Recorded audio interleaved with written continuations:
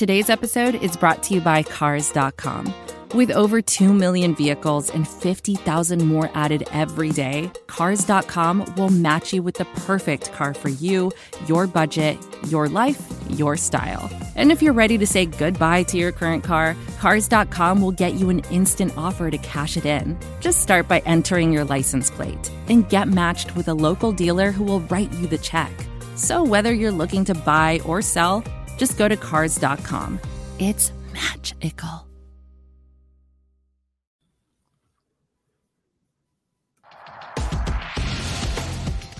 You're listening to the Patriot Nation podcast, presented by Pat's Pulpit.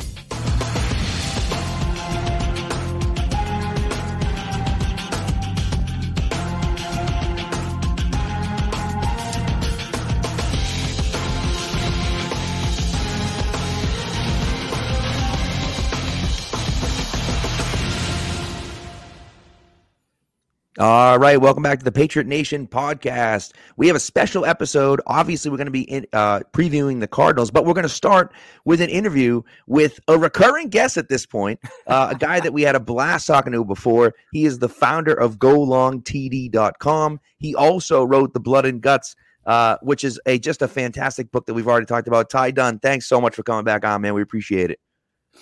Pat, it is a pleasure to be here. I got to say, Pat, you gave me hope with all things The Blood and Guts when we talked way back when you said that you were already like half the way through the book and you've got 3 kids, you're a math teacher, you got all this stuff going on, and you're finding time to read about, Ben Coates and Rob Gronkowski. So that meant a lot. Appreciate it.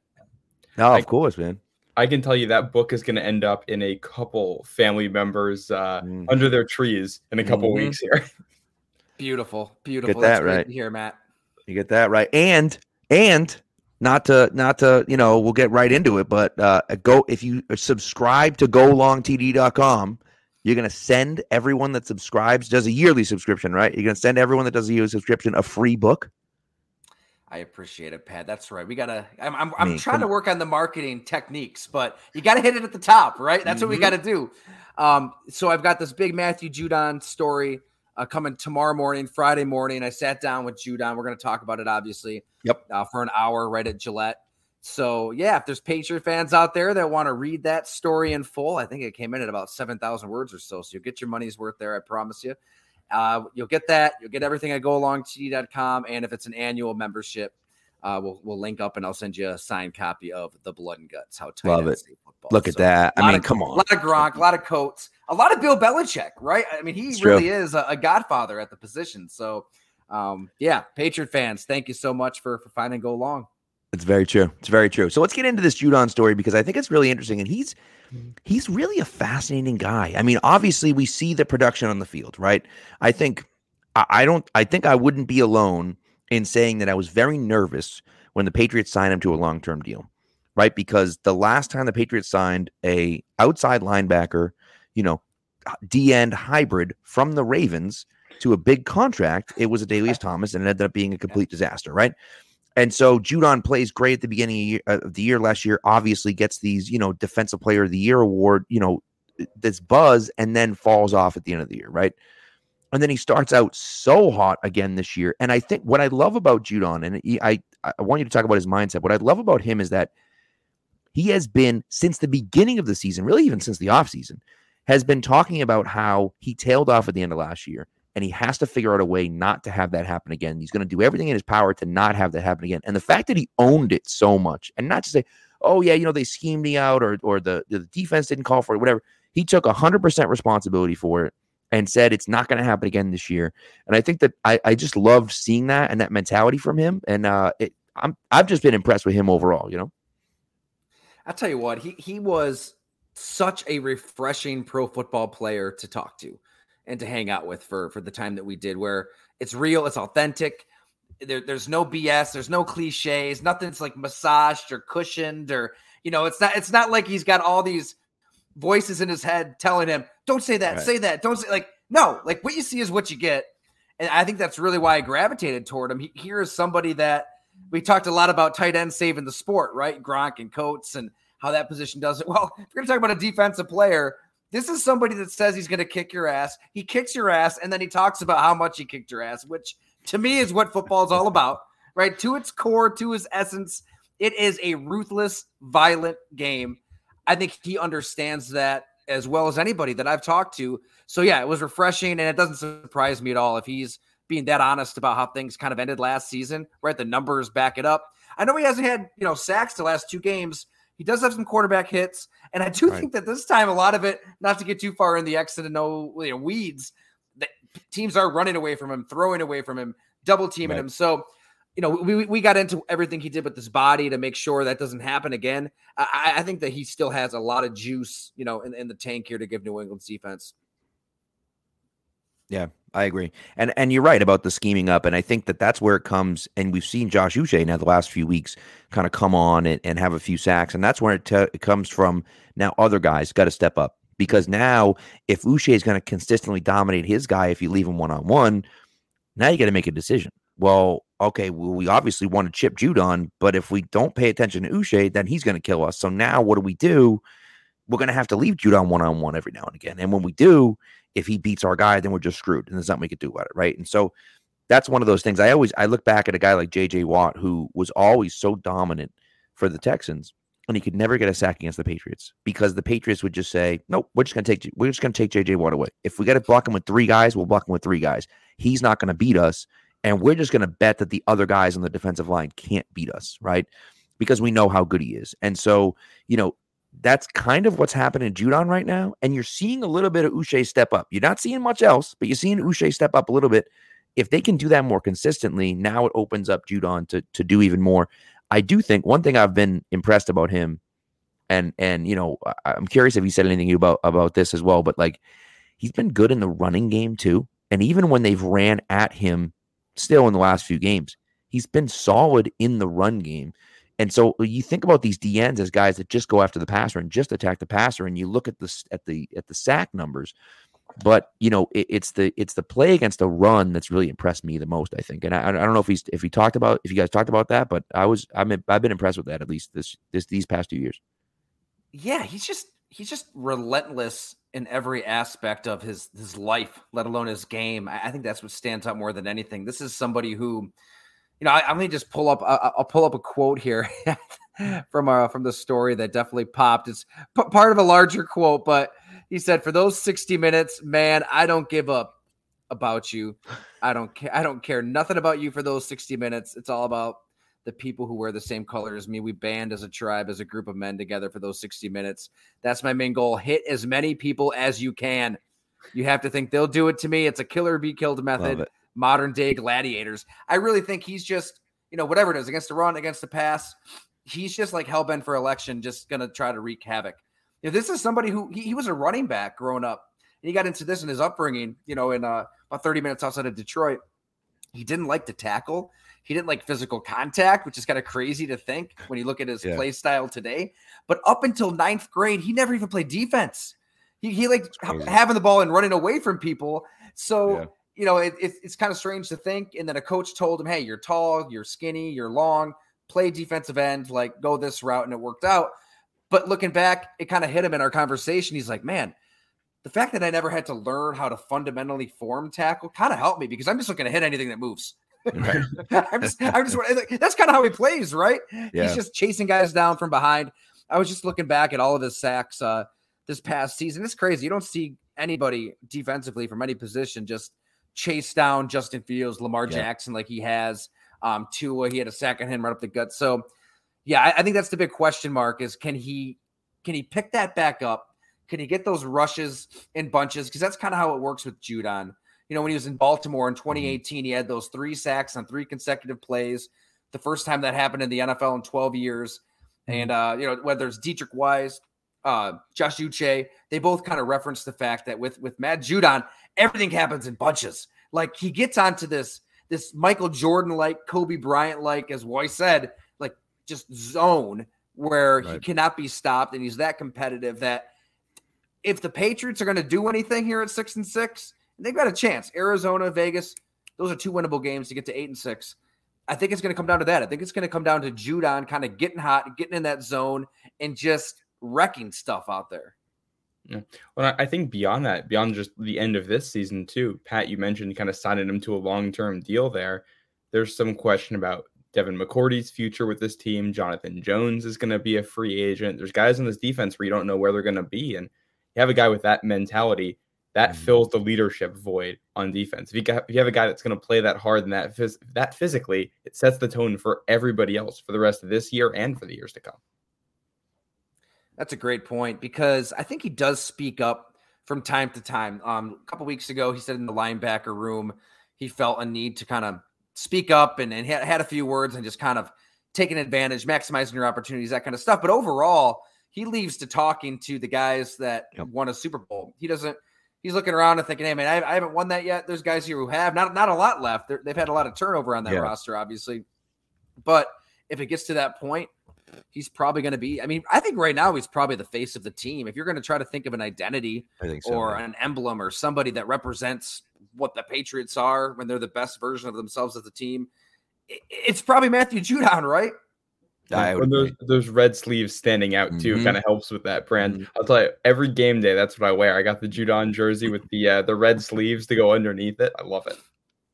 Great celebration too. I know he stole it from Michael Crabtree, but it's hard to have a trademark, catchy celebration that it doesn't seem forced, doesn't seem corny. I like just kind of cleaning off the 24-ounce ribeye steak. I think it works. Yeah, exactly. Yeah, it's good. So now you sat down with him. You also sat down with some other players to talk about him, right? So can you just kind of shed some light on? Obviously, we don't get too far into it because people got to go to golongtd.com and read it. But can you just shed some light on some of the things that some of the Patriots guys had to say about him? So I'd say that the whole point of the story is this is a throwback, old school football purist who understands what football is, right? Violent game played by violent people. Hey, guess what? There's going to be some toxic masculinity out there. Tough. Deal with it. You've got to think that way when you're on a football field. He does. I think that the story is okay. Like let's go into Matthew Judon's world. He takes us in that dimension. This is what it looks like when you're in his dark lair. And to do that, I caught up with a bunch of people, from Grand Valley State to New England. And, Grand Valley State, I don't think people realize the D2 life, how that can make anybody, let alone Matthew Judon.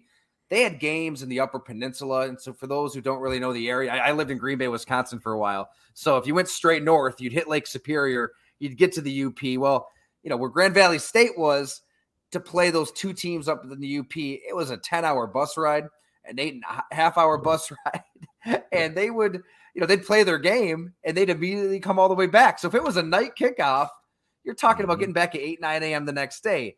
And they're watching like the whole Rambo series on the way up. And you're either going to like hate each other as a team or love each other. There's like no in between. If you're stuck on a bus with 40, 50 guys. Oh, yeah. So I think that was weird. Like they didn't have training tables. They still don't have training tables. He tore his ACL, and he really gets into that moment where in 2013, when he tore his ACL and he lost football, look, a lot of guys do that. I've talked to TJ Watt. He credits that moment at Wisconsin when he had his injury. He lost football. He's a tight end. He doesn't really know what's going to happen as the pivotal moment in his life. It's like that with Matthew Judon, only, he didn't have trainers and coaches and people all around him at a D2 school to help him through his rehab. It was just him rehabbing, doing the wall sits, learning to walk again, learning to run again. So I think that isolation in a way kind of created the monster that we see today.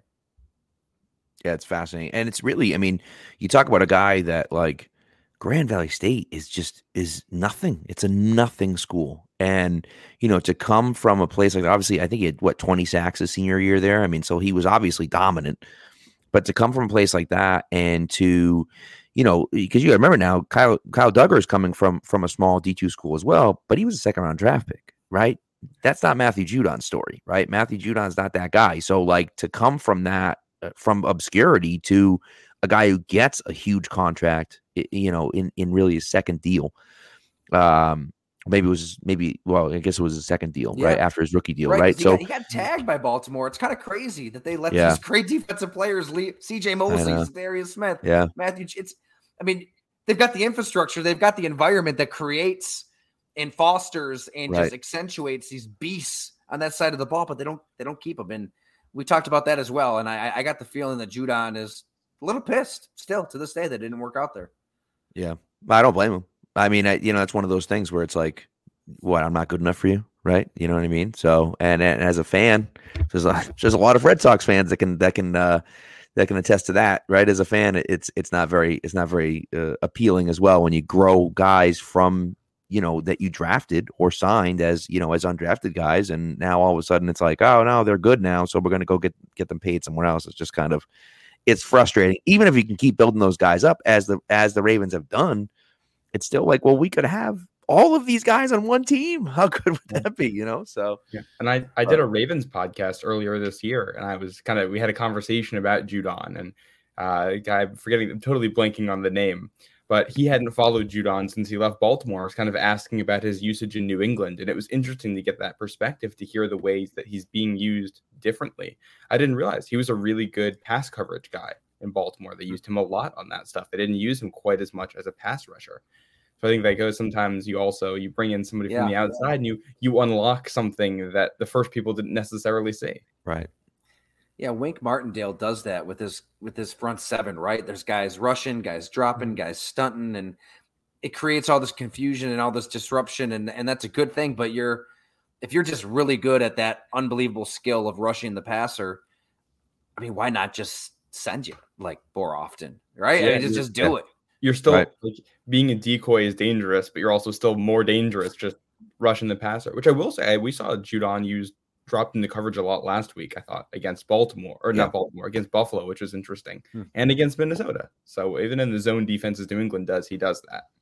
Right. Maybe that's the problem, right? Right.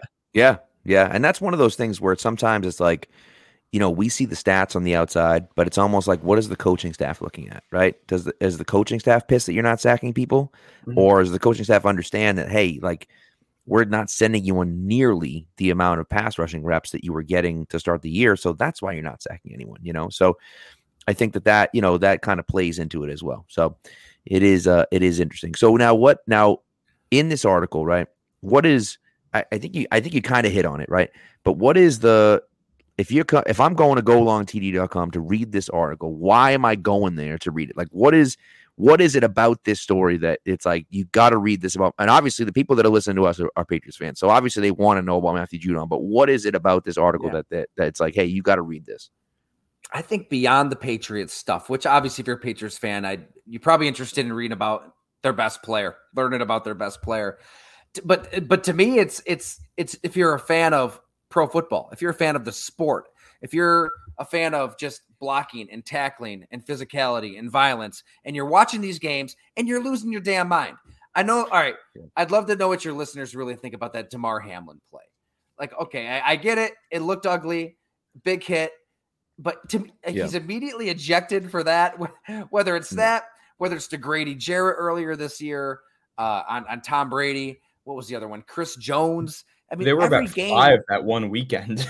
Well, the crazy thing is the Patriots had one that was egregious called against them. And I was like, that's disgusting. That's one of the worst I've ever seen. And then Matt tweeted to me and was like, yeah, take a look at this one with Grady Jarrett. And I was like, what? Even one of the 3 worst. That was the one where Mac Wilson tapped the face mask of Jared Goff like 5 seconds after the play ended, and they gave him a 15-yard. It was crazy. It was crazy. And then it's like, and then that was the same one with Brissett, where Brissett got hit every 2. It was like, you just can't. I mean, it's insane. It's insane to see it. And Hamlin is a great situation where it's like, that's the rule, so it's a penalty, right? Like, it's a penalty. They're trying to get rid of that, but it shouldn't be a rule, right? That's what's insane about. Yeah, but he certainly should have been kicked out. I mean, kicked out is insane. Like, you're only kicking him out there because the game's kind of out of hand, and you're trying to send the message that hey, nobody's getting hurt in the game that's already basically over. Yeah, I mean, to me, if you're trying to hurt someone, if you're out there trying to hurt someone, then you get kicked out. That's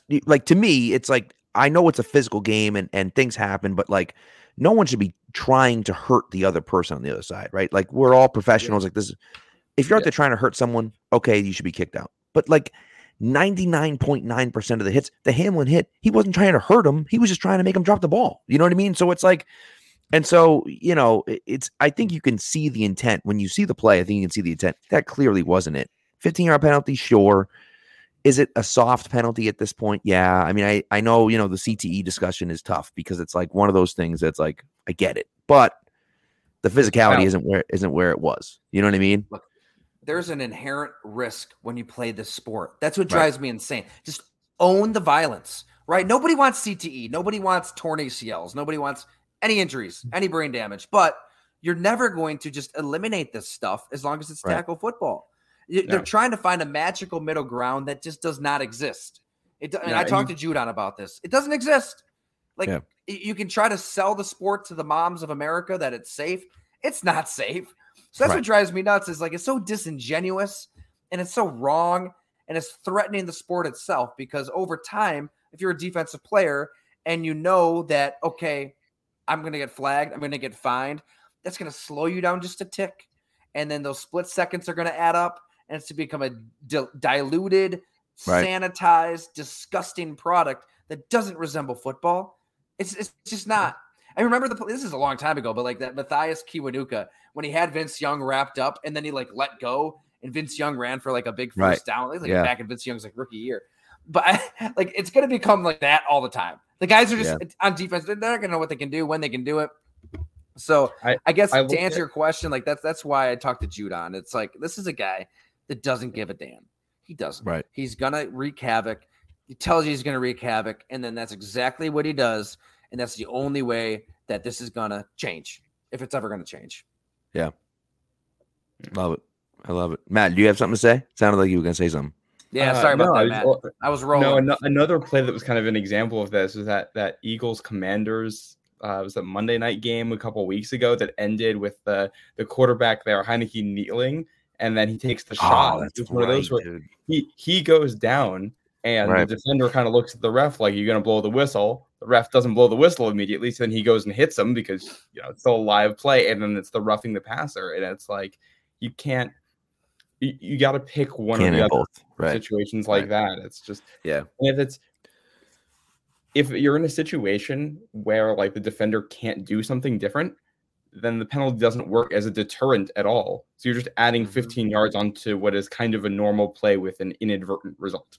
And it's not changing the methodology that goes into it. It's not making the player not injured. It's just sometimes that happens and it sucks. And you invest a lot into resources to protect the players so that they can recover faster and make sure that they're healthy on the back end of that stuff. But it's not flag football. You're right. When a 6'5", 247-pound Josh Allen is running like a locomotive downfield, and you don't know if he's going to lower his shoulder, you don't know if he's going to slide, you don't know if he's going to jump over you, you know what he's going to do.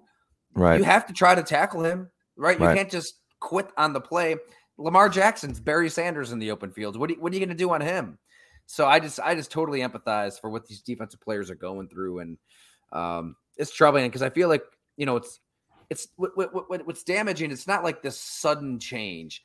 It's not like there's this one massive granted, we all lose our minds when we see this stuff, but then we move on to the next shiny object the next day, and it's just kind of out in the ether. So it's really it's a tectonic change. It's over time that those split seconds are going to add up and turn football into something that it's never was intended to be. Right. Well, Patriots fans will remember, back in, are you bringing up the Brandon Browner play? 9? No, it was 99. It's a long time ago. They were playing the Steelers, and Cordell Stewart took off. I can still see it in my mind, him running down the left sideline. And there was a Patriots, I believe it was Ted Johnson, it was a Patriots linebacker chasing him and didn't hit him because he thought he was going to step out of bounds, and he didn't, and he ran for a touchdown. And it's because it's well, if I hit him, then it's a penalty. But if I don't hit him, then, so it's then you're trying to guess what he's going to do. And so that's that stuff where if you take that extra second to see what he decides to do, he's already beat you. And now with the extra speed, the fact that everyone plays so much faster now, everyone has so much speed. You just can't wait. You have to play. And so, you live with those penalties sometimes because it just is what it is, And so, it is interesting, and it is. I love that idea and the passion. We talked the last time we talked to you, and I love it because you bring the passion with it. You can tell that you're passionate about it. It's great. I love it. Ranting. I sound like an old man. I'm sorry. No, it's great. I'm just like my grandfather now. Right. Ranting is always encouraged on this podcast, as any listener will know. And so we love it. We absolutely love it. So I'm excited to read it. It comes out Friday morning, right? So obviously we're live Thursday night, but this will be out on Friday morning. So it'll be out on golongtd.com. Subscribe to get it. And as Ty said, or I may have said it, but as Ty said, if you do an annual subscription, he will send you an autographed copy of the Blood and Guts. Are you kidding me? Like, come on. That's a great deal. Let's go. That's insane. I appreciate it. No, that book was so much fun, man. Just traveling around the country, hanging out with Gronk and Coates. And, I don't know if we talked about the Jimmy Graham stuff on the pod, on how Bill Belichick knew Jimmy Graham. Yes. We did. Yep. I mean, that blows my mind on how this coach just recognized the greatness of the tight end position, like, back in the 80s and 90s, but all the way through to today. Mark Bavaro and all them. Yeah. Yeah. It's interesting. It's real interesting. Well, Ty, we love having you on, man. Listen, the next time you got to write about the Patriots more often, because then we can have you on more often. But we'll make it happen. Absolutely, man. Thank you. Yes, it's been great. So before you leave, we already plugged a little bit, but plug yourself just again so that everyone can reach out and maybe they'll follow you on Twitter and Instagram or whatever the case may be as well. Awesome. Yeah, thanks so much again for having me, fellas. At Ty Dunne, Dunne on Twitter, Instagram, all that. And golongtd.com is the site. So annual $50, monthly $8. Like I said, annual, send you the signed book right away. Get the Judon story. And hey, if a bunch of Patriot fans sign up, subscribe, you're damn right. We'll get back out there to Foxborough. Yes. I just, I live here in Western New York. You hop on the I-90. It's a nice, smooth, boring drive. Listen to a couple podcasts and you're there. So we'll get back out there. Tell me what you want to read, right? Like, is there a player? Is there a topic? Is there a trend?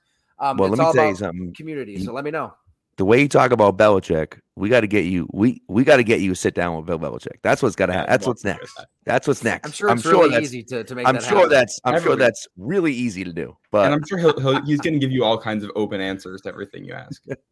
But you know what though? But you know what's interesting about Belichick, which is so great, is that the way you talk about the game and the passion you have for the game, you're not asking about stuff that happened this year or that you're looking. No, you're talking about the history of the game and the things that he saw in the 80s and who he talked to. And so, like, that's why I think the conversation will be so interesting, because not that you don't care about the stuff going on right now. Obviously you do. I don't want to say you don't, but I feel like you're like a historian of the game, like he is. And that's why the conversation to me would be so interesting, because you bring that passion. He has such a passion for the history of the game, and, and can talk about some of those nuances that, that are there. And, and the fact that, again, you're talking about a tight end book and you're talking about players from different teams, and you're bringing Belichick into stories about guys that are on different teams. And so it's fascinating. And so that would be the conversation. If you're in Foxborough again, I live down the street, so hit me up next time. We'll go to lunch or something like that. When you're down it was such a hit and run. I was in and out. With two kids. I came back. I was just there one night, and I absolutely. If I would have known though that you were right down the street, you're like, hey, honey, I'll be a little late because I got to go meet this random guy for lunch. You know what I mean? Yeah, you got to change diapers. Get home, more okay? Days get home and change the diapers. I love it. No, absolutely. Hey, if they win, right? I mean, it's up to the Patriots. It's true. They can still make a little run here. If they got Matthew Judon on their side, I'm not counting them out. I agree. Red sleeves. Yeah, exactly. Good old red sleeves, as Dunne Mitchell calls them. So, well, thanks, Ty. We appreciate it, man. Thanks so much for coming back through, and I'm excited to read your article tomorrow for sure. So it's gonna be a good one. So. Pat, Matt, you guys are awesome. Thanks so much for having me. And anytime I'll just invite myself. So I'll be in touch. That's great. Hey, send me a DM anytime. The answer is always yes. All right. Love it. Be careful what you wish for. All right. All right, man. Take care. See you guys. See you. This is advertiser content brought to you by Frito-Lay. Hello, I'm Chip Murphy, here to get you ready for the big tournament. Tonight we'll break down who will be cutting. Cut! What are you two doing? Sorry, Chip. Prez here got his feathers ruffled when I told him Ruffles has zero chance of winning the title. And I was letting Dip know that she is not taking into account Ruffles' iconic ridges. Guys, it's March. We have to start talking about the tournament. We are. It is the 2023 Frito-Lay Snack It. We're talking about big-time matchups between Cheetos, Smart Food, Lay's, Sun Chips, and more. Just head to the Frito-Lay Snack Bracket and vote for your favorite chip, pretzel, or dip for a chance to win up to $1,000 or a year's worth of snacks. This sounds great. Keep up the good work.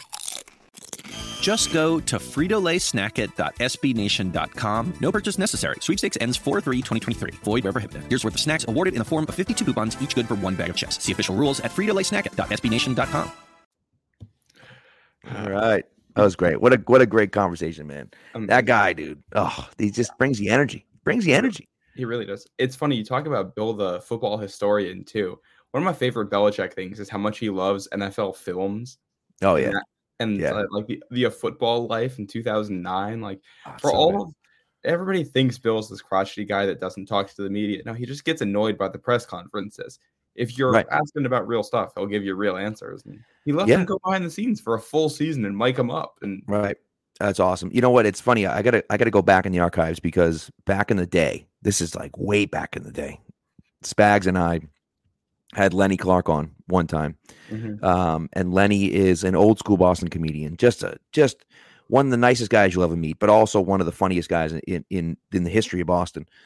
And him and Belichick are like super close, wicked tight. And he gives Belichick crap all the time. They're always giving each other crap back and forth. And 2 nights before the Super Bowl, before the 2007 Super Bowl, which of course ended up not working out okay, but 2 nights before the 2007 Super Bowl, the whole team's in the conference room, and Lenny walks in and just eviscerated Belichick. Just for like a half an hour, just crapped all over him, made fun of him nonstop, telling all these horrible jokes.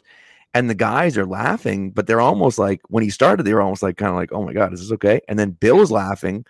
So then everyone else is laughing. And it's like, that's the type of guy he is. And you don't see that because he doesn't want you to see that. He doesn't want the media to see that. Yeah. Right. And some people don't like that, and which is fine. And I got no problem if you don't like that. That's fine. But you also have to understand that he's not necessarily that type of guy. And the players that come here, I mean, how many players have been pissed off? I can probably count on one hand how many players have been pissed off after leaving here. Yeah. And half of them are Cassius Marsh. Right. Exactly. I think it says a lot when you see a guy like Jamie Collins kind of get shipped away in the less than dignified way. And he comes back. He just keeps coming back because he likes it. And there's respect. And I think, listen to what Ty was saying about Judon. And it's like, everybody has this perception that if you're in New England, you can't talk to the media and you have to be super. No, that's not how it is. Judon, like you said, open, honest, and there's the same guy on the field that he is off the field and all that stuff. And Bill does not care if you show personality. All he cares is that you do it while supporting the team first. That is it. Right. And obviously don't give away trade secrets. Obviously, right. But I think like one of those things that was huge for me was, I don't know if it was 2020 or 2019 when they were talking about social change, and he would have team meetings and just be like, hey, if you got something you're passionate about, get up and talk to us and let's learn from each other. Right. And like, that's the type of stuff that builds, chemistry and camaraderie, but also was important to make these guys feel like they're important. They're part of the team. They're the reason the team wins, right? And Belichick always talks about it like players win games, coaches lose games, and players win games. And so like, hey, these records are great, but like I've coached a lot of good players, and that's why I'm where I'm at, Yeah. It doesn't matter what you're doing. If you're a boss and you're not giving your employees the freedom to kind of be themselves in what they do, you're never going to get the best production out of them. And I think for 95% of the people that have stepped into New England, 90%, like everybody has that freedom. If you do what you're supposed to do, it doesn't matter what else you do. Exactly. So let's bring that back to the 2022 season. So we talked about the Bills game, obviously. I'm dizzy from my Marcus Jones victory laps. First offensive snap of his career. I mean, come on. Like that was outrageous. Me in the building wearing the red Marcus Jones jersey. Like it was incredible. Yeah. The rest of the game was an absolute disaster. Now Vance Joseph is out. Vance freaking Joseph. Yeah. Vance Joseph. Like just so everyone hears, Vance Joseph is out here talking crap about your football team. Vance Joseph. I mean, come on. That's just bad. And You know what I mean? think it was a little bit of a joke. Before we get into that, though, I do. No, I know. Yeah. I have a leftover piece from the Bills game because I was going through the film and looking at stuff. Yeah. And going through some of the stats, and I don't know. It kind of felt like it watching the game, but I couldn't put my finger on why. It felt like the defense was playing better. Obviously, like they forced punts and stuff like that. But it was right. The Bills still scored basically 24 points on 8 drives. That's not great. Yeah. But if you look at all the underlying numbers, the defense was actually really, really good on first and second down. Couldn't get off the field on third down. Right. That's an issue. But they couldn't even force third downs the last time they played. So the fact that they're doing that is a sign of improvement. I think they basically dropped a pick or two in there and had a couple plays that they just couldn't make. So on one hand, it's bad that you're not making the plays. On the other hand, it's good that you're putting yourself into a position to make the plays because it means you play like it's easy to write off that Bills game week 18 as an automatic loss. But what I'll say is this. The offensive tackles should be healthier in theory than they are last week. And you should be starting a guy who wasn't like Connor McDermott wasn't with the team 10 days before. Right. And a similar defensive performance, but you swap the result of just a couple plays in there. You get one pick, you get one red zone stop in there. And all of a sudden you might be looking at a different game. I don't think the Patriots aren't going to be favored in that one, and they shouldn't be. And we'll see what happens over the next 4 weeks before then. But I don't think it felt like a blowout, but on last Thursday, but also it could have been closer. Like it's right. Well, and I think what you said is perfect, right? And we talked about it a little bit on the instant reaction, but like in a game like that where you're not that good, you're okay, but you're not that good. You have to be able to make those plays. You have to capitalize. When you get an opportunity, you have to capitalize. If you have an interception, you better freaking hold on to the interception. Mm-hmm. If you're open in the end zone like Devontae Parker was and your quarterback gets you the ball, catch the damn ball. Now, the game was over at that point, but catch the ball. You know what I mean? Like, I know it's a tough catch. If you're covering that's what you're here to do. And the quarterback is scrambling, stay with him. Yes, right. And that's right. So that's one of the other things, right? So, yes, if you have a fumble, you better score at the fumble. That's true. So it's if we can take advantage of that, I think there's an opportunity. Now, obviously, a very different team this week against the Cardinals. Also, Team Crazy Max said he's going to get one of those red Marcus Jones jerseys. I will tell you, if you are near the pro shop will make your custom jersey while you wait. It's like a 20-minute process.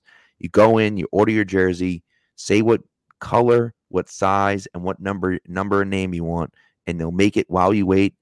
If there's people in front of you, it might be an hour, but like it's not going to be much more than an hour. So they'll like you don't have to send it away. It's just bam, they do it on the spot. So, so if you're into that kind of thing, do it.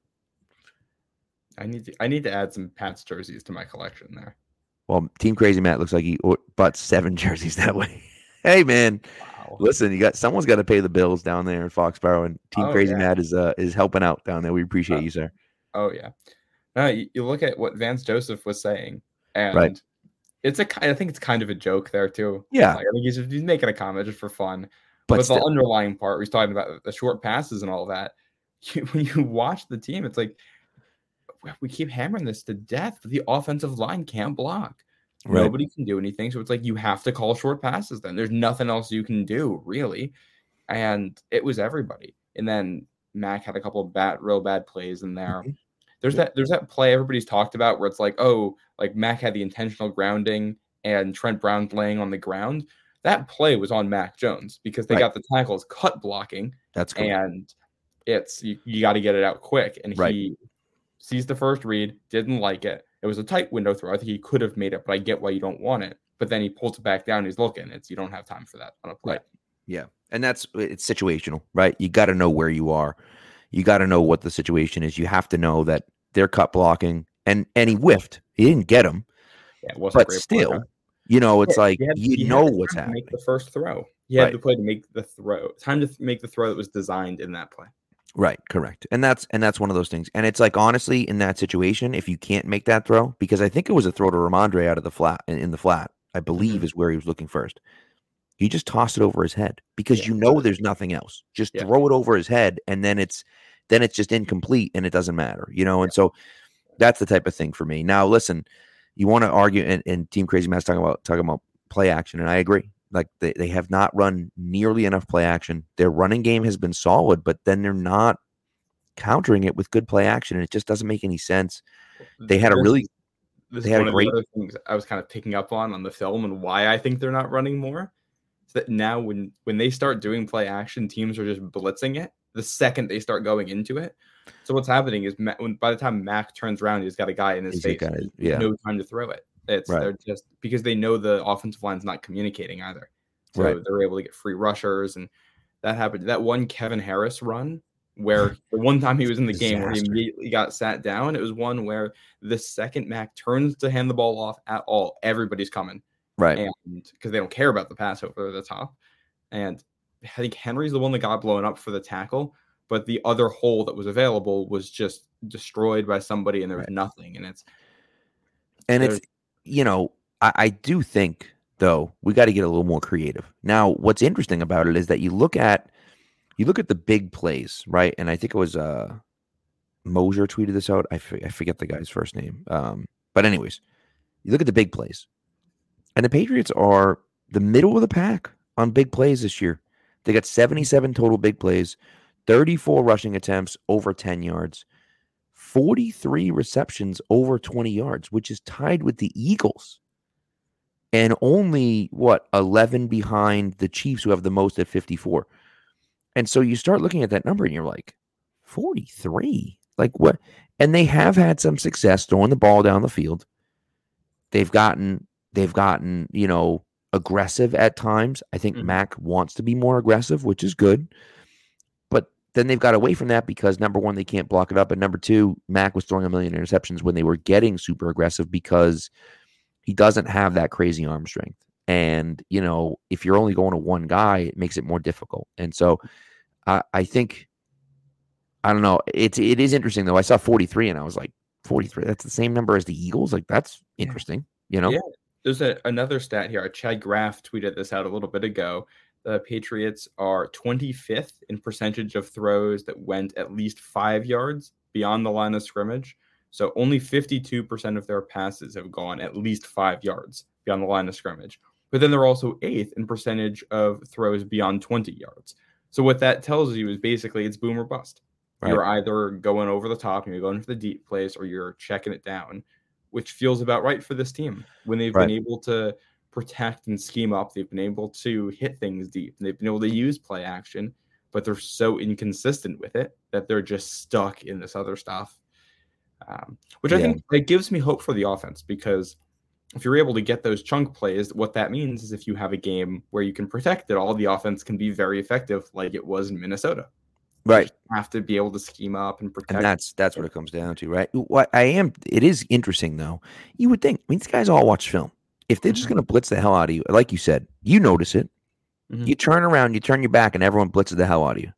Well, if that's going to happen, why don't you do and we've seen Brady do it a few times where he almost pretends like he's going to play fake, and he doesn't. Right? Turns his back for half a second, and bam, now he's back up. There's a guy running across the middle. All the linebackers are gone because they're all blitzing up for the run. And that guy's wide open in the middle, right? Now, that could be a pick six, too, because if those linebackers don't come, then, it's an easy interception because they're just standing there. And then you look like a dummy because you made that call. But if that's something you're seeing during the game, it's kind of like, well, maybe we should do something like that, right? And I said it after the game. I'm going to continue to say it. I'm going to shout it from the rooftops until someone hears me.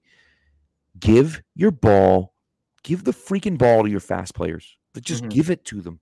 Why are we running? Why are we taking Tyquan Thornton and running him 40 yards downfield? Why are we doing that? I know you're trying to clear things out, but give him the ball, run a jet sweep with him, throw a quick pass to him. What are we doing? Well, I think the issue with Tyquan too is I don't know if he's that type of player, which then kind of comes into all this is he didn't do any of that at Baylor. He's strictly vertical at Baylor. He's really thin. Yeah. So he's not Debo. Debo can run through guys. I don't think Tyquan Thornton's going to break tackles by running. And then it's all right, the only other fast, it's Bourne kind of has some of that. Aguilar kind of has some of that. I don't know if I find either one of those guys dependable enough right now to do that. Right. Which is, I think, how Marcus Jones ends up on offense. Matt did mention he had that one jet sweep in the Cleveland game. Yeah, I think the TD was on a catch, but still, he scored a touchdown. He had 2 in that game. Oh, that's right. So he scored the touchdown on the jet sweep and then the catch, right? Yeah, he's not Tyquan Thornton's not bad at it. I'm not saying don't do it. I'm saying he's not gonna be the Debo type guy. Right. Oh, of course not. Yeah. No. But I'm just thinking, like, look at what Miami's doing. Miami is the blueprint for me. Miami has Tyreek and Jalen Waddle. They're both really good, but they're two really fast guys. You have Nelson Aguilar and Marcus Jones now. If you're going to play him on offense consistently, which I think they should. Certainly, if you're not going to play him on defense. If you're not going to play him on defense, then freaking play him on offense. Well, he played a lot on defense last week. He did. You're right. That's a good point. So at times, by the way, he was in there over Jack Jones, which I thought was interesting. But nevertheless, and I think it had to do with zone as opposed to man. But either way, you have Tyquan Thornton and Nelson Aguilar and Marcus Jones now if he's going to continue to play offense. Throw short passes. Just say, we're going to run a 5-yard slant. He's going to catch it, and maybe he breaks a tackle, and all of a sudden he picks up 40 instead of 5, right? And so, like, that's where some of their big plays have come from this year when they've hit on them. Right. I think the real thing that makes it tough with this offense is that there's no chunk plays, and that's where the tight end play really hurts. Like, you got the big plays, but it's always, okay, well, let's see if we can throw a 5-yard slant and have somebody break it. And it's like, okay, well, you're going to throw one and he's going to get tackled. And then maybe throw another one and he breaks it. And you throw another one and it's incomplete. Now you're 2nd and 10 and you run the ball and it's 3rd and 8 and the drive's dead. Right. And that's because you can't send, at least it hasn't been working this year. You can't send Hunter Henry down the seam and have him catch a ball. And Jonnu Smith is fine after the catch, but he's not really going to win routes down the field. And it's just, they got nothing. And it's what's going to hurt them more with that next game right now is Jacoby Myers is in the concussion protocol. Right. Still, which is interesting. That's Tyquan Thornton. He's probably going to get a lot more run Monday night. I think. Yeah. Marcus Jones probably going to get a little bit of run just because of that. Right. It is interesting. It's interesting. And so we'll see. I think the feel for the game, and look, everyone's piling on the offense right now. And I think there are things to say about the defense. Yes, Matt. Yes. Free Trey Nixon. Get him on the field. Why not? Pull him up. If Trey Nixon and Marcus Jones play an offensive snap together, we're going to have to do a wellness check on you. I honestly might die. Imagine if they scored. Imagine if they ran an offensive play and one of them scored a touchdown. You know what they're going to do, which you're going to absolutely love, is they're going to call the double pass or whatever. You're going to have Marcus Jones throw a touchdown to Trey Nixon. That's it. I'd die. I would literally have a heart attack and die. So let's hope they don't do that, because I want to live a little bit longer. Because I literally might die if they do that.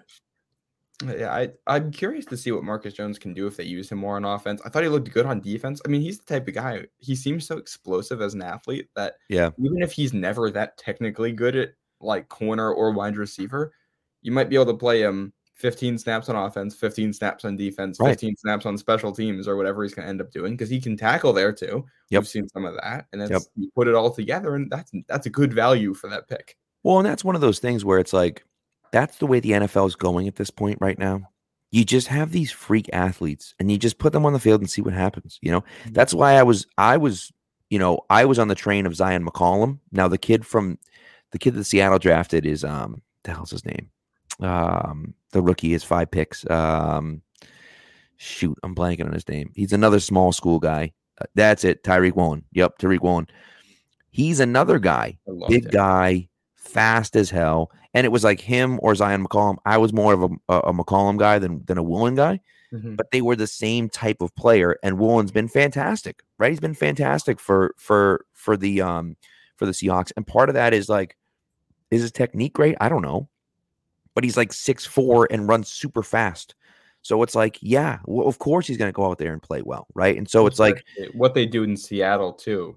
He doesn't have to. I don't think he plays a lot of man out there. I think he can do a lot of zone stuff where you can use the athleticism, and as long as he doesn't get burned over the top, the worst case is you allow a completion and you go on to the next play. Exactly. Right. Exactly. And so you put those guys in a position where they can make a play because of the athleticism that they have. And, you're seeing it pay off around the league. And I think that's where we're headed. And so that's why we're excited about the Patriots going after the high floor, the high ceiling guys. They've always gone after the high floor guys, but they've always been high floor, low ceiling guys, right? I love Deron Harmon. He's one of my favorite players ever. Love Deron Harmon. But he's a high floor, low ceiling guy. He's a low ceiling guy. He's not And then he was for a time one of the most important guys in the defense, but it was because he was so smart and he didn't make stupid plays, and he had a knack of making plays in a big moment, but like he wasn't a freak athlete who was like just better than everyone else. That was never him, right? And so you know, your healthy mix in there with the low ceiling, low floor guys like Jordan Richards. Yeah, exactly right. Man. Coach Richards out there. He played special teams. He did. Great special teams guy. Great special teams guy. Great in the locker room. Terrible. Was he even a great special teamer? I don't even remember him being. He was a good special teamer. You're right. Yeah. Brandon School was already a better special teamer than Jordan Richards ever was.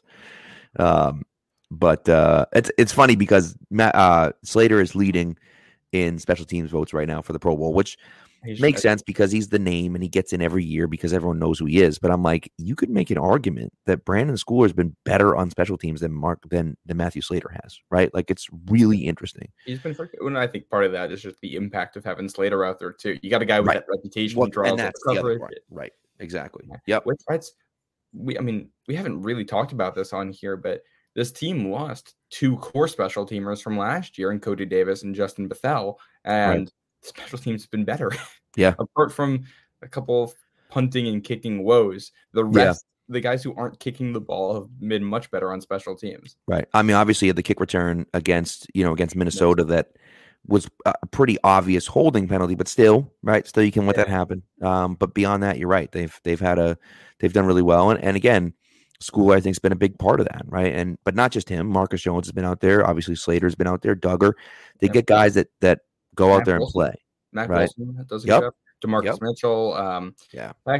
Pierre Strong has made his mistakes on special teams for sure, but he goes out there and he tries hard, and he's right. This is a guy who's a running back who was drafted, who's out there on special teams making tackles all over the place, or at least trying to make tackles, engaging with blockers, and he's doing what he needs to do out there. And yeah.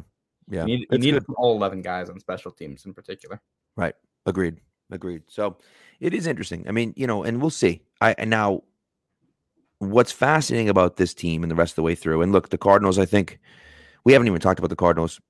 I think the Cardinals stink. I think they're a bad team. I think they're poorly coached. I think that, I just think that they're just not that good of a team. But they have Kyler, who when every now and again, and he'll have 4 or 5 games in a row where he's like, meh. And then he'll have this one game where he's unbelievable and he looks superhuman. And Hopkins, of course, is, one of the 5 best receivers in the NFL still, in my opinion. And so that top end talent is still there, at least offensively, and defensively. They're okay. They're still good, right? They have some good players. I think Simmons is a beast. They have some good players defensively. They're not as good as they were. But, that's part of the problem is that, I think you're better than them. But, they have a lot of top-end talent that might just win out if that's the case, Yeah, it's like this. In some ways, this could be like the Minnesota game where it's like, all right, the opponent's just going to have the best player on the field. That's probably the case.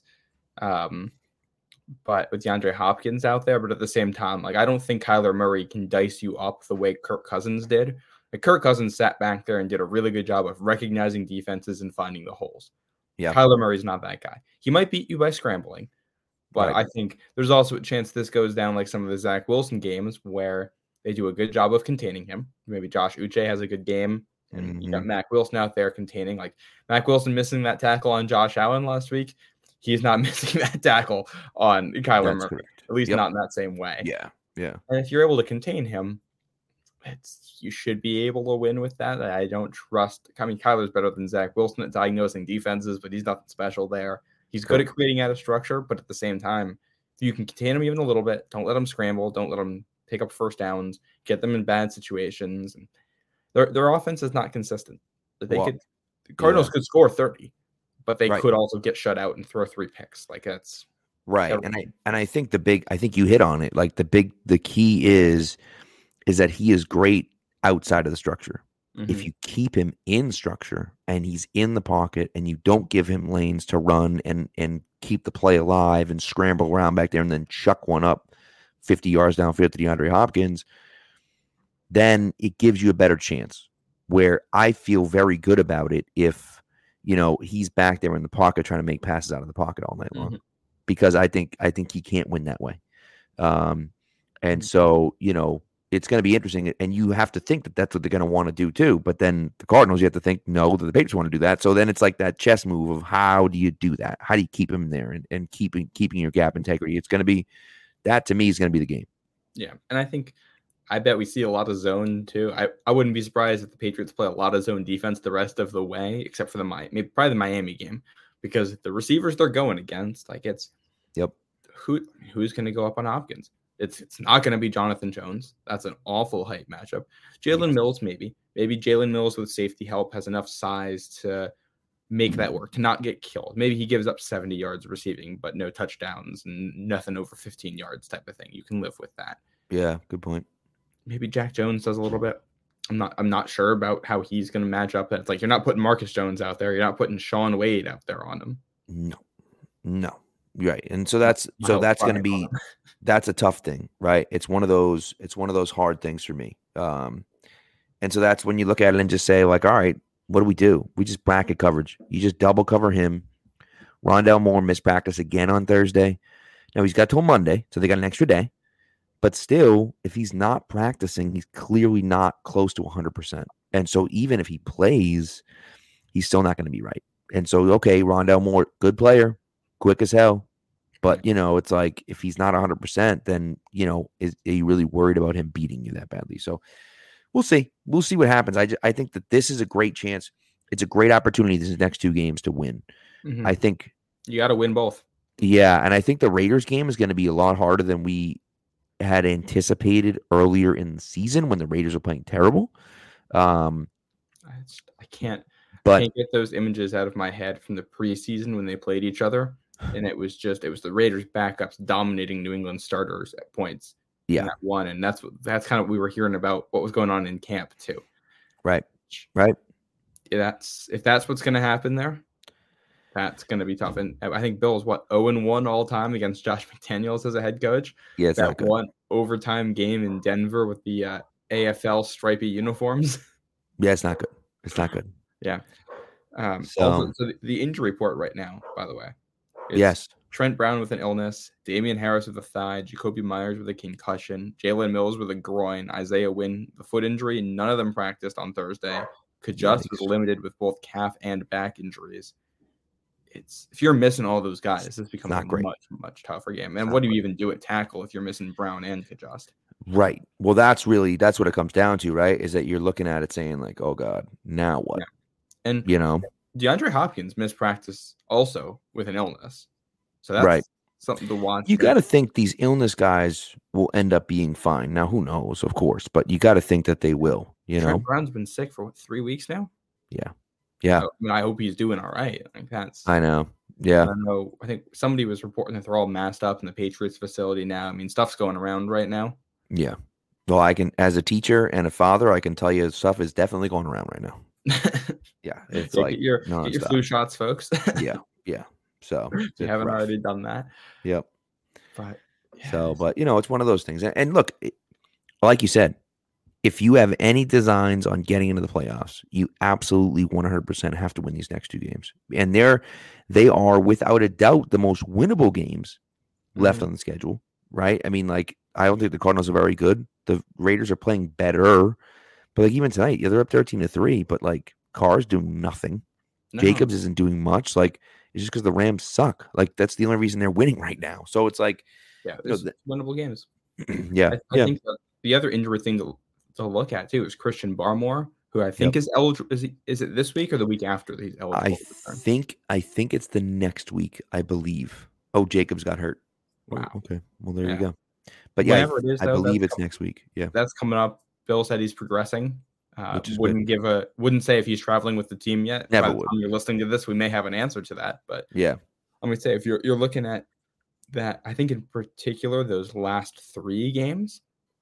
Yeah, that's where Baltimore can really help you, and that's looking ahead. But if you win these 2, then 2 is a pocket guy. Joe Burrow is a pocket guy. Josh Allen can be a pocket guy. If you get an internal pass rush, equality is fine. He's done a good job. Barmore is a better player, even though he hasn't been quite the guy we were hoping we'd see this year. Yeah, if you're able to get that. You're not. these corners are not going to match up with the Bengals receivers once that game happens. So you want to win that one, get pressure. And another guy who can do that is awesome. So yeah, you need to get healthy. There's no shot of making this run of winning 3 or 4 games here if you're not healthy. And absolutely. Right. And again, are you going to make the playoffs? I don't know. Does it matter? I mean, it does. It does, because you never know. Like, you never know what happens in the playoffs. You're probably not going to win that game, but like, you don't have a chance to win that game if you're not in there, right? So you, of course, want to play as well as you can. You want to finish the season on a high note. And, we were talking to Ty about Matthew Judon and how he slowed down a little bit, but how you need other guys to step up.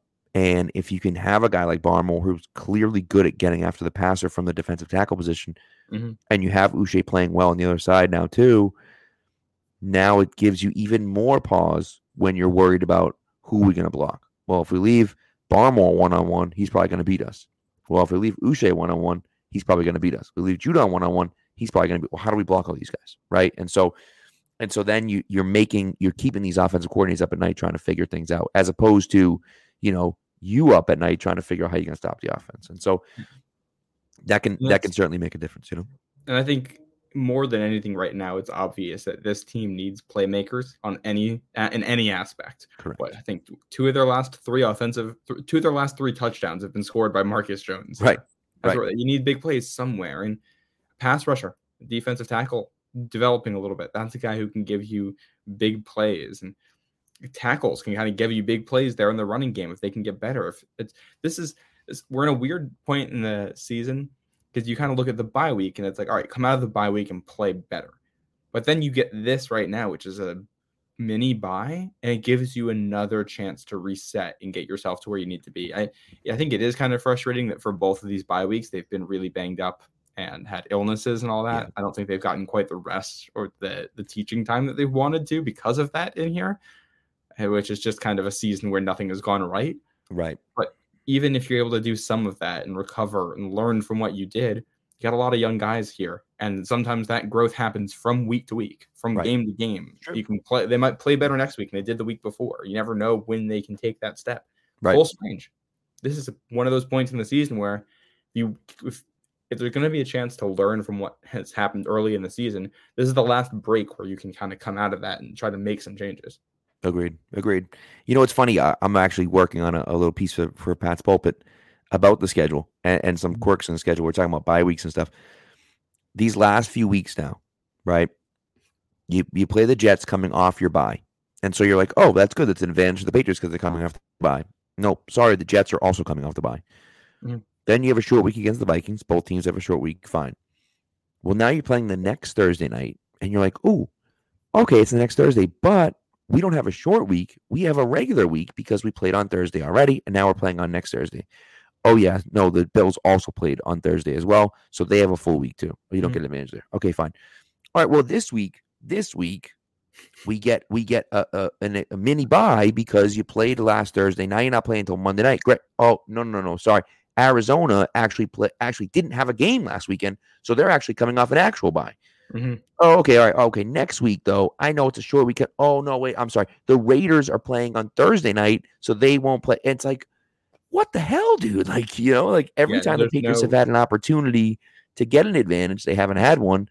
And they've been at a disadvantage in a lot of these games where it's like teams have had more time off than they have. So, again, the NFL's not out to get them or anything, but it's an interesting schedule quirk where it's like, every time you think there might be an advantage, they're not getting an advantage. And most of the time, they're at a disadvantage as far as time off between games.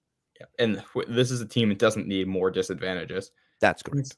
And it's been one of those years where it's like week 1, your starting quarterback gets hurt with a back injury, which that's a story. We haven't even talked about that since early September. Like that happened. Right. And your offensive line's basically not ready to go week 1. And then week 3, your quarterback implodes and then gets hurt. And then week 4, your quarterback gets hurt again. And then you got Barmore hurt and you got Duggar hurt. And then offensive linemen hurt. And it's just been it's one thing after another. And this team does not have the depth, the talent, or the coaching right now to overcome all of this stuff. They don't have a guy really consistently who's giving them the excellent play from snap to snap, except probably Judon right now. Right. And you need excellence. It's boom or bust right now. which is fun, but there's too much bust. Correct. And again, we've talked about it a ton on here. You're not good enough to overcome the mistakes. You're not good enough to overcome those small disadvantages anymore. You were when you had Brady, you were, but you're not, right? And so that's one of those hard things where it's like it's a new reality for Patriots fans, right? That you're not that team anymore. And so that makes it obviously a lot more difficult. But it is what it is, and we'll kind of see where it leads moving forward. Yeah, and again, like the injury situation has just been kind of unfortunate for them this year. Right. And that happens sometimes. So odds are, like, some of these guys, like Trent Brown, for the most part, has been healthier than usual. So that's a plus. A lot of the other stuff, though, I mean, Tyquan Thornton missed time. Both of your first and second round picks from last year missed time. Your second round pick, your first pick from the year before, missed time. And that's it for your high picks recently. It's Cole Strange is the only high pick that hasn't gotten injured this year from the past 3 years. Right. It's true. Yeah. And sometimes, that's just injury luck, unfortunately. Sometimes there's nothing you can do about that, Yeah. So like good teams overcome that. Just look at some of the stuff. Hey, the Bills went out there without Von Miller last Thursday. And you couldn't tell based on the pass rush because they had guys stepped up. Yep. That is very correct. So one thing before we get into our last segment here, or my favorite segment of the show, one thing we get into before we get into our last segment, Tommy Karn's been talking about, Bill might be on a little bit of thin ice, that Robert Kraft isn't happy with the way that things are going, and that, they might be looking, if things don't improve, they might be looking to make a move away from Bill. I'm going to let you go first, is what I'm going to do. I'm going to let you. I want your thoughts on that. Well, my initial thought here is he plugged in, and first of all, is the reporter here plugged in enough to actually get this scoop and have it be accurate? Because if so, this is a huge scoop. Right, that's a huge story if that's what's actually going on. The fact that it hasn't gotten a lot of traction, I think, tells you a lot about how people view the report and the potential accuracy of it. But to entertain it, we'll say it is true here. Like, I don't know. I think Bill has kind of earned going out on his own terms at this point. I don't care if this team is bad for a couple of years. Let him finish it out. He's 70-something years old. He's not coaching for more than like 5 more years, I don't think, anyway. Right. We got to take a couple more bad years to let him go out on his own terms. I'm willing to risk that with also how good of a coach he's been and the fact that he could probably whip you in. Like, at any point, he could turn this into a Super Bowl contender with a couple things to go right. I have faith in him as a head coach there. I will also say I don't think he's the type of guy that's going to take a reduced role. Right. I don't think Kraft's going to be like, hey, can you be just the GM or just the head coach? Unless this was mutual, unless they had kind of talked about this and a lead up. And right. Think about how Bill came to New England. Like, he's going to do it his way, or he's not going to do it at all. That's just the guy he is. So I don't think he's doing that. And personally, I think Kraft is probably frustrated with what's going on, but he's also a rational human being who can see some of the stuff that's going on. And it's not like the sky isn't falling. It may kind of feel that way. Maybe if they lose the next 5 games, it is. But this isn't a bad team. It's not a good one right now, but it isn't a bad one either. It's somewhere in the middle. This isn't the bottom didn't fall out. They're having a couple of mediocre years in a row with mediocre talent on the team. Right. That's not worth firing a guy over. That's not worth reducing a role over. If any, my bet here is that what actually has happened is Kraft talked to Bill to be like, hey, what's the plan going forward? What's going on? Why is all this happening? They're going to have a hard conversation in January about what the future looks like. Hard as in Kraft's going to ask some tough questions about certain players and personnel decisions and coaching decisions. And then Bill's going to go back out there and make some kind of adjustments. And probably ones, quite frankly, that Belichick was going to make anyway. This guy's, you might not know it based on how some people talk about him right now, but he is actually pretty good at this and has by and large made good decisions for most of his career. So I kind of figure that if we're seeing this stuff, he's also seeing this stuff. Correct. And I think the word I will use is hogwash. Here's the thing, right? You got to replace him with someone. Who are you going to replace him with? I guarantee if you want to promote from within, nobody's going to be happy about Matt Patricia being promoted out of this position to head coach. I'll tell you that much. Right. And I think that's that's and listen, and Team Crazy Mad makes a good point here. I'll put it up on the screen, but I have a comment to make about this after you're done. So his unwillingness to move away from his family and yes men in his coaching staff and alienating so many talented scouts and coaches in the process. Here's what I'll say about that. I think his son does a fine job. I think his son does a fine job. I think the fact that Gerard Mayo is the one getting head coaching interviews and not his son is telling not only about the coaches themselves, but how the team views those coaches as well. And, I'm sorry, but there's no yes men in that scouting department. They're not. And we can talk about Matt Groh and this and that, and maybe he's a little bit more of a yet, but that's a hands-on, I want everyone's opinion. And if, and I don't know, but I would imagine if Bill Belichick is the head coach and I'm in there and I'm just agreeing with everything that Bill says, he's going to kick me to the curb because there is no one of those things. And so that's the part for me. Now the scouting took a dip for sure. They had a few bad drafts in a row at 100%. There's no denying that. 2017 was a disaster. 2018, not much better. 2017 was the year with 4 picks. Yeah. 2017 was the year with 4 picks. But again, that was the end of Brady. That was the Patriots-Rams moment. The Rams traded their entire future to go all in to win a Super Bowl. The Patriots said, we have one more. Let's see what we can do. Let's trade a first-round pick for Brandon Cooks. Let's go out there. We'll draft guys with high ceilings. We'll see what happens. There's questionable guys. We're drafting this tackle who maybe might be good, might not be good. We'll draft Derek Rivers, who a little bit of an injury history, but the guy's an absolute monster if he can get on the field.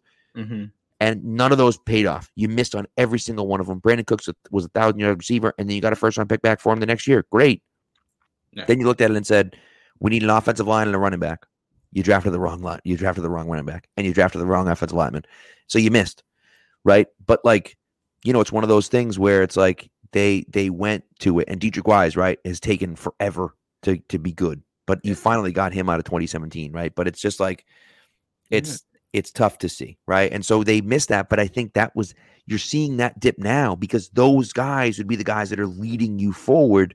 And instead, you got guys from 2020 and beyond. They're just too young to make you a good team. Yeah. If you can build around these guys and have another good draft next year, now all of a sudden your team is good next year because you're building around those good players, Yeah. I also want to add on to this. Bill tends to promote from within because of his own scouting strategy. So there's I'm totally blanking on the name of the book right now. But there's a really good book that's a biography of Bill Belichick and talks about his philosophies on this stuff. And he has very specific philosophies about how you analyze the game and how you scout play to play, from one play to another, and how you analyze stuff. And literally, when I say strategies, I mean notebooks full of things and what you actually write on the paper and things like that. He goes into that kind of detail with it. It's was it the Halberstam one? Is that the one you're talking about? Education of a coach? Than that. I've had it for a while now. I think it runs up to 04 or 05 or 06 maybe. So okay. Yeah.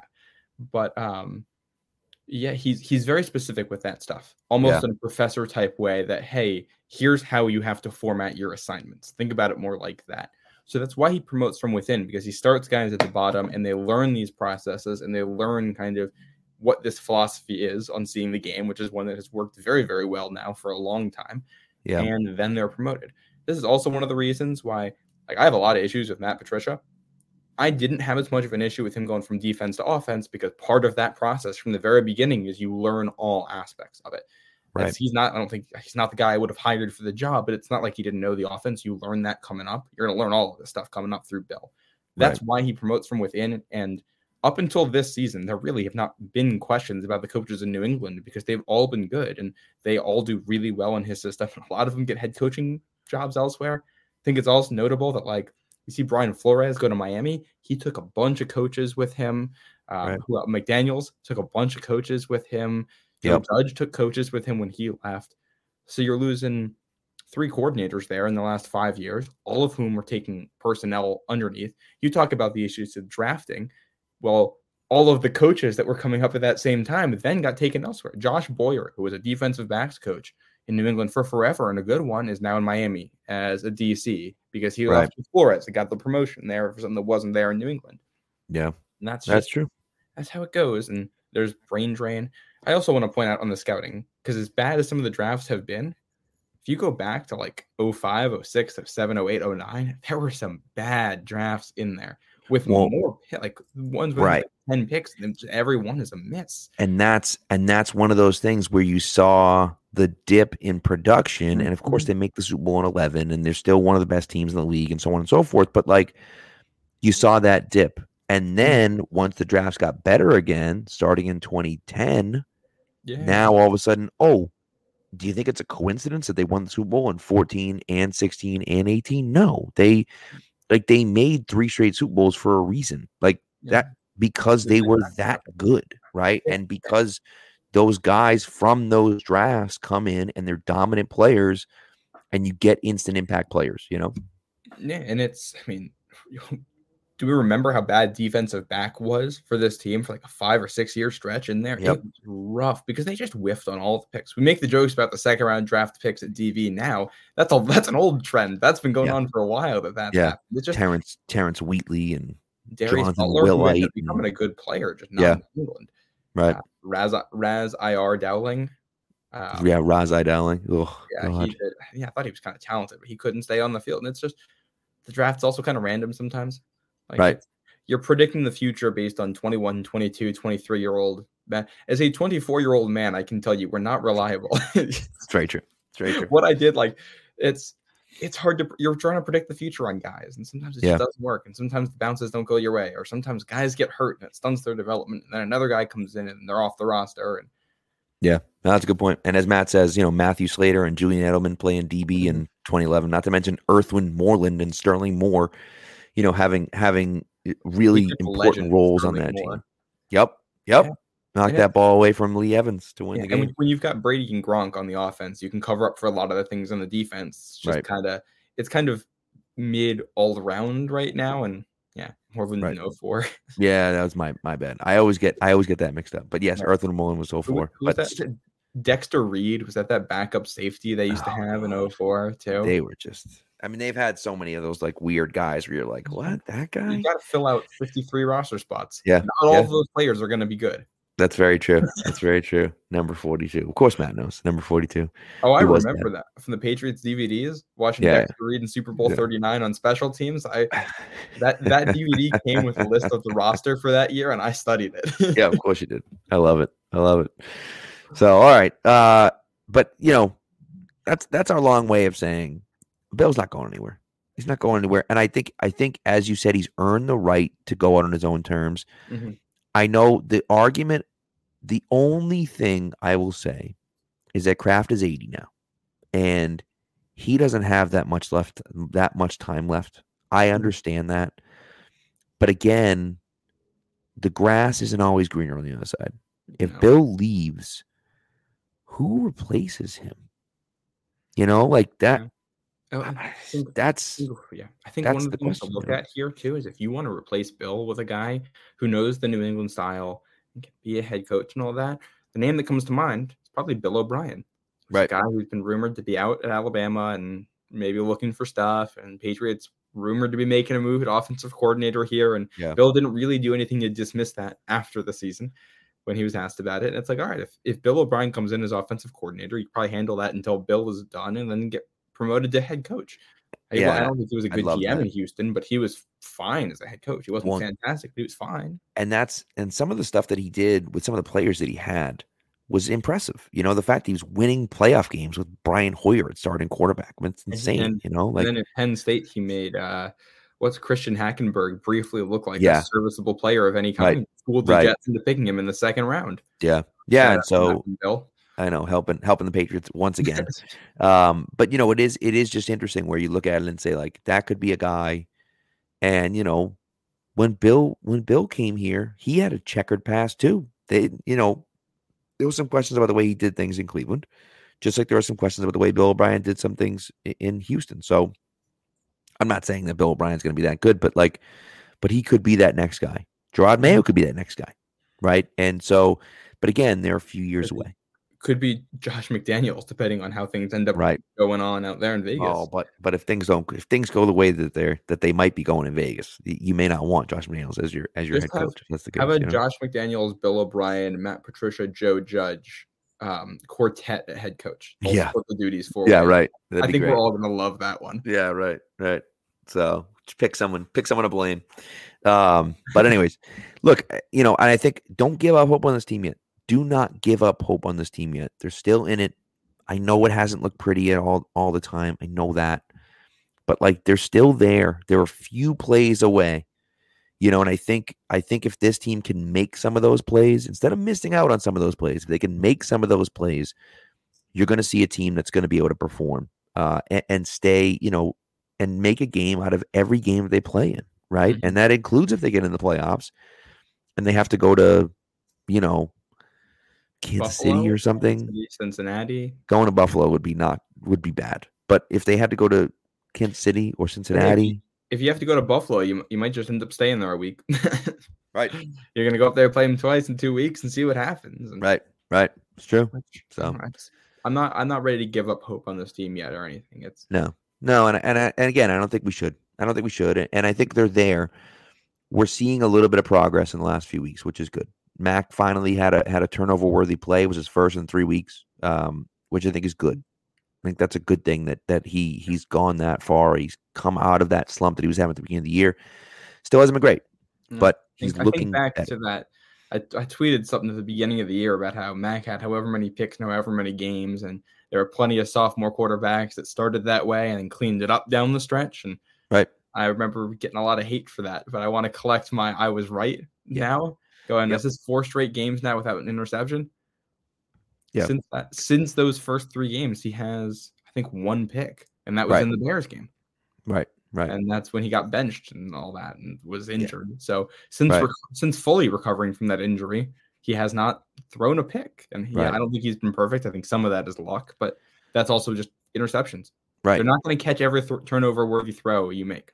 100%. And my thing is this, right? And I talked about this right after the game.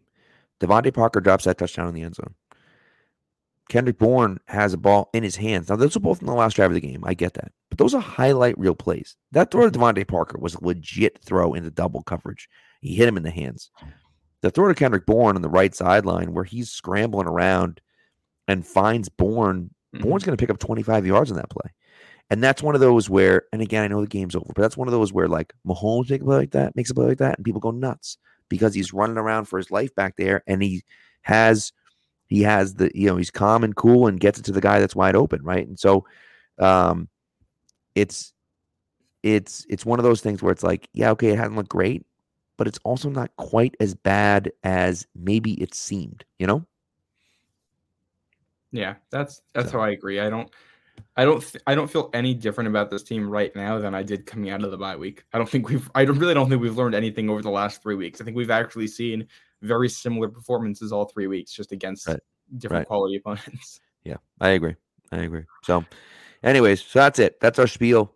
Don't lose hope. We're still there. We're still in playoff contention. They just got to go out and win on Monday night. So we'll see what happens. But all right, final segment. Here we go. And now for something we think you'll really like. This Week in Sports History. All right, sir. Would you like to go first? Do you want me to go, or what would you like to do? I can go first here. All right, do it. I'm going for a little Monday night inspired trivia with this one. It'll be 6 years to the day. Monday night was New England's last home win on Monday Night Football. That 2016 game against the Ravens. Ah, yes. Oh, you know what? I actually sat on in the front row in that one, right behind the Patriots bench. I got some pretty cool seats for that one. If I remember, didn't Shea McClellan make a really good play in that one? He did. I don't know if it was a pick six, but he had a great play in that game. You're right. Did he block a kick? Yes, he did. Was it a block kick? Okay. Yeah, he blocked a Justin Tucker field goal there. Patriots got a safety early in that one too. And yes, the other Matt's right about a long bomb to Hogan on that play too. Yep. Yeah, I remember watching that game. I watched that. We had an on-campus bar in college. I remember watching that there. That's awesome. Love it. I love it. Yeah, that was I had tickets. A friend of mine had tickets and was like, "Hey, I got an extra ticket down here. My father's going. Like, he doesn't have anyone to go with. Will you sit with him? And I'm like, sure. We like sat literally a row behind. We were like right behind the Patriots bench, which is cool. It's a terrible place to watch a game because you just can't see anything. But it was cool being there, you know? Mm-hmm. So anyways, all right. So that was a good one. Mine is December 8th, 1940. It was the National Football League Championship in Washington, D.C. The Chicago Bears beat the Washington Redskins 73-0.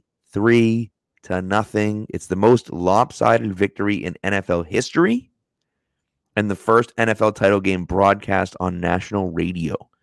That's a great game right there. I love that. Yeah. My goodness. The original scoregami. You got it. Yeah. See? So, all right. So we got that one, Pat. Now, do you know who played in the most lopsided game in college football history? Nope. I don't know. I don't know jack about college football. Is it BC? No. It was Georgia Tech over Cumberland. Yeah. Of course. Team Crazy Matt's got it there. Of course. 222-0. Jesus Christ. Yeah, I think it's a John Boyce video on that game, which is just hilarious to watch and tells all the little stories about what happened and why it happened. Yeah, there we go. Team Crazy Matt with the comment about what I'm saying. Yes, I'll send that to you after this, Pat. You have to watch it. It's everything about that game is as funny as you think it is. That's unbelievable. When was that game played? Early in 1960s. Early 1960s. Heisman himself was the coach of that Georgia Tech team. Jesus. That's just rude. Cumberland no longer fielded a football team. They ended their program? No, the team had disbanded that season, but they had previously agreed to play the game. Oh, my Lord. That's outrageous. So Cumberland had killed Georgia Tech in baseball the year before.